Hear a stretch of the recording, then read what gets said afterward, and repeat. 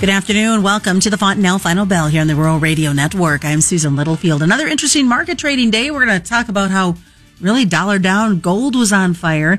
What's going on with this market? And Alan Brugler, by the way, joins us with Brugler Marketing and Management. And he brought up an interesting point that we're going to talk about when it comes to trade fundamentals and what we're seeing from an agricultural perspective. We'll also look at this drought monitor. Markets really don't seem to care at this point what's going on with that information. We'll talk more about that and a whole lot more as we look at a trade.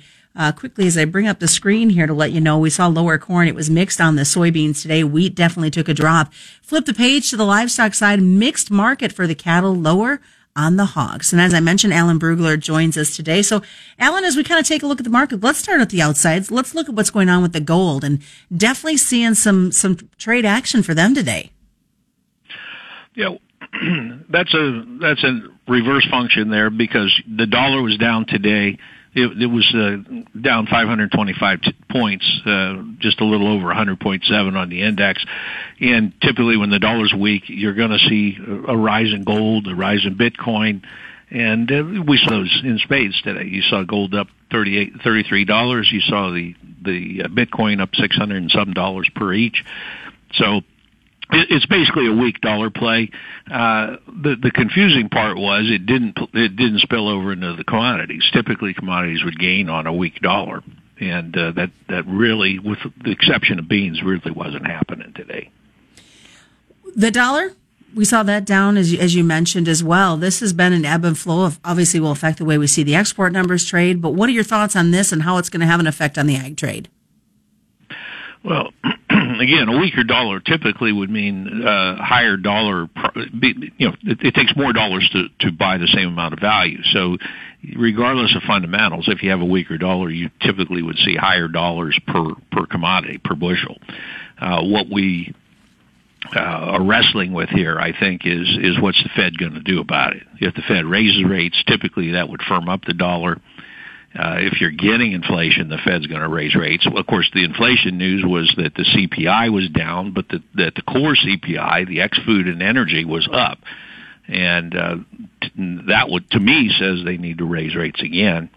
And the weakness in the dollar is probably temporary. But stock market liked it today, and the money flow was going away from commodities and toward the gold and the equities. And you made an interesting point about us wanting to see the markets trade on the fundamental side of it from an agricultural perspective. And there is a lot of that moving from one entity to another when it comes to trading, just trying to make that better profit. Yeah, we'd like to think that the markets, the ag markets, are very rational. They're supply and demand oriented, and if you have a tighter ending stocks number, prices are going to go up, and if it's a looser stocks number, they're going to go down. But it's much more complicated than that, and you've got you're in the middle of the golden roll. The big index funds that buy baskets of 24 to 36 commodities at a shot. Are all rolling out of their May positions right now into either July or the fall months, November, December, and what that just complicates things too, because they don't care what that individual commodity is doing. Their bylaws say between the 5th and the 9th trading day of the month, I've got to roll out my positions, my long positions, out of the front month into the next month out. And I don't care if it's bullish or bearish. I've got to move the money. What are we seeing on the friendliness for corn? Are you still friendly with corn, considering the trading environment we're in right now? Yeah, I'm still friendly old crop corn. I think we've got several things going for us there. We've got the grain stocks report showed us that the off-farm inventories were down about 10% year over year. On-farm inventories were up. Yes, that means the farmer's got to sell, but it also means that the industry doesn't have a lot of ownership. And we had China come in and buy that 129 million bushels of corn in a couple of week period. That's all going to be shipped before August. Those were old crop purchases, so that's I think a positive for cash corn demand. And so either the board's going to go up front month, the old crop board is going to go up, or your basis is going to have to firm quite a bit. Now, there's a weak spot in that argument, and that is that Chinese buying still only about a quarter of what we need to see in third quarter shipments. So, yeah, we need some other sales to happen too. But again, I like the setup that the industry is a little light on ownership, and they've got a big export program to fill. If we get the gasoline consumption up and the ethanol consumption up a little bit at the same time, I think that's a good recipe for a well-supported old crop. New crop is more a function of what do you think the acreage is going to be. And December corn's been a little soft here. I think the problem is the snow was melting faster than some people thought it would, and therefore some of the late planting stories are under question right now. And so you're taking a little weather premium out of Deese right now. So from a soybean perspective, then, are they going to have to work a little harder on this new crop? Because acreage concerns and the talk of switching acres, if we get in the field early for corn, that kind of takes that momentum away for the beans. Yeah, that's a great point. You know, there's been an assumption that the corn number was probably the highest one we're going to see all year, and that may still be true. But the question is, okay, if that was the high number, are the other acres going to prevent plant, or are they going to soybeans? And the assumption was kind of underlying that beans might inherit a few extra acres. If corn's going to get planted, and we're seeing excellent planting progress across the Corn Belt this week, I think you're going to see, you know, a little less certainty that you're getting those bean acres, and therefore stocks are fairly tight. You still need to keep a good bit under the beans. All right, well, stick around, folks. When we come back, we're going to take a look at what's going on in the wheat market. Also, the talk that's been going on with Russia. What's going to happen with this May 18th deadline looming there in the forefront? More is coming up. It's the Fontanelle Final Bell on the Rural Radio Network. Hey, Tom, I see a Fontanelle sign there on your North 80. That corn looks pretty good. Well, yeah, my neighbors had good luck with Fontanelle, so I decided to give it a try. They've been around for quite a while? Well, sure have. In the last 3 seasons, Fontanelle's 15 top-yielding corn products had over a 9-bushel advantage over Pioneer's commercially available leading volume corn products. Wow, that's impressive. I'm thinking I might add some Fontanelle to my farm. Well, just contact your local dealer or go to fontanelle.com if you want more information. Read and follow pesticide label directions, grain marketing, and other stewardship practices. Back to the Fontanelle Final Bell here on the Rural Radio Network. I'm Susan Littlefield. Should mention we're broadcasting today from the Nebraska Soybean Board studio, which is brought to you by Nebraska soybean farmers and their checkoff. As Alan Brugler continues to join us for part 2, and we left off kind of talking what was happening in the world of corn and beans, but what about from a wheat perspective? You made the comment before we started the program, and I think it sums it up just right. Wheat looks sick. Yeah, it really does. You had a nice little rally going into Kansas City, hard red, because of the declining crop conditions. That makes some sense. The wheat spreads, the hard red versus the soft red, are just extremely wide. In fact, record wide just recently here. Which raises one point, which is the soft red crop is actually in pretty good shape. But overall, wheat just acts sick here. You've got Russian and Ukraine wheat moving at very low price levels right now. The Russians aren't happy about the price level, and they're complaining that even though USDA's got them at record exports, they should be exporting more. The market's actually taking that as truth. They're kind of expecting more flow out of Russia.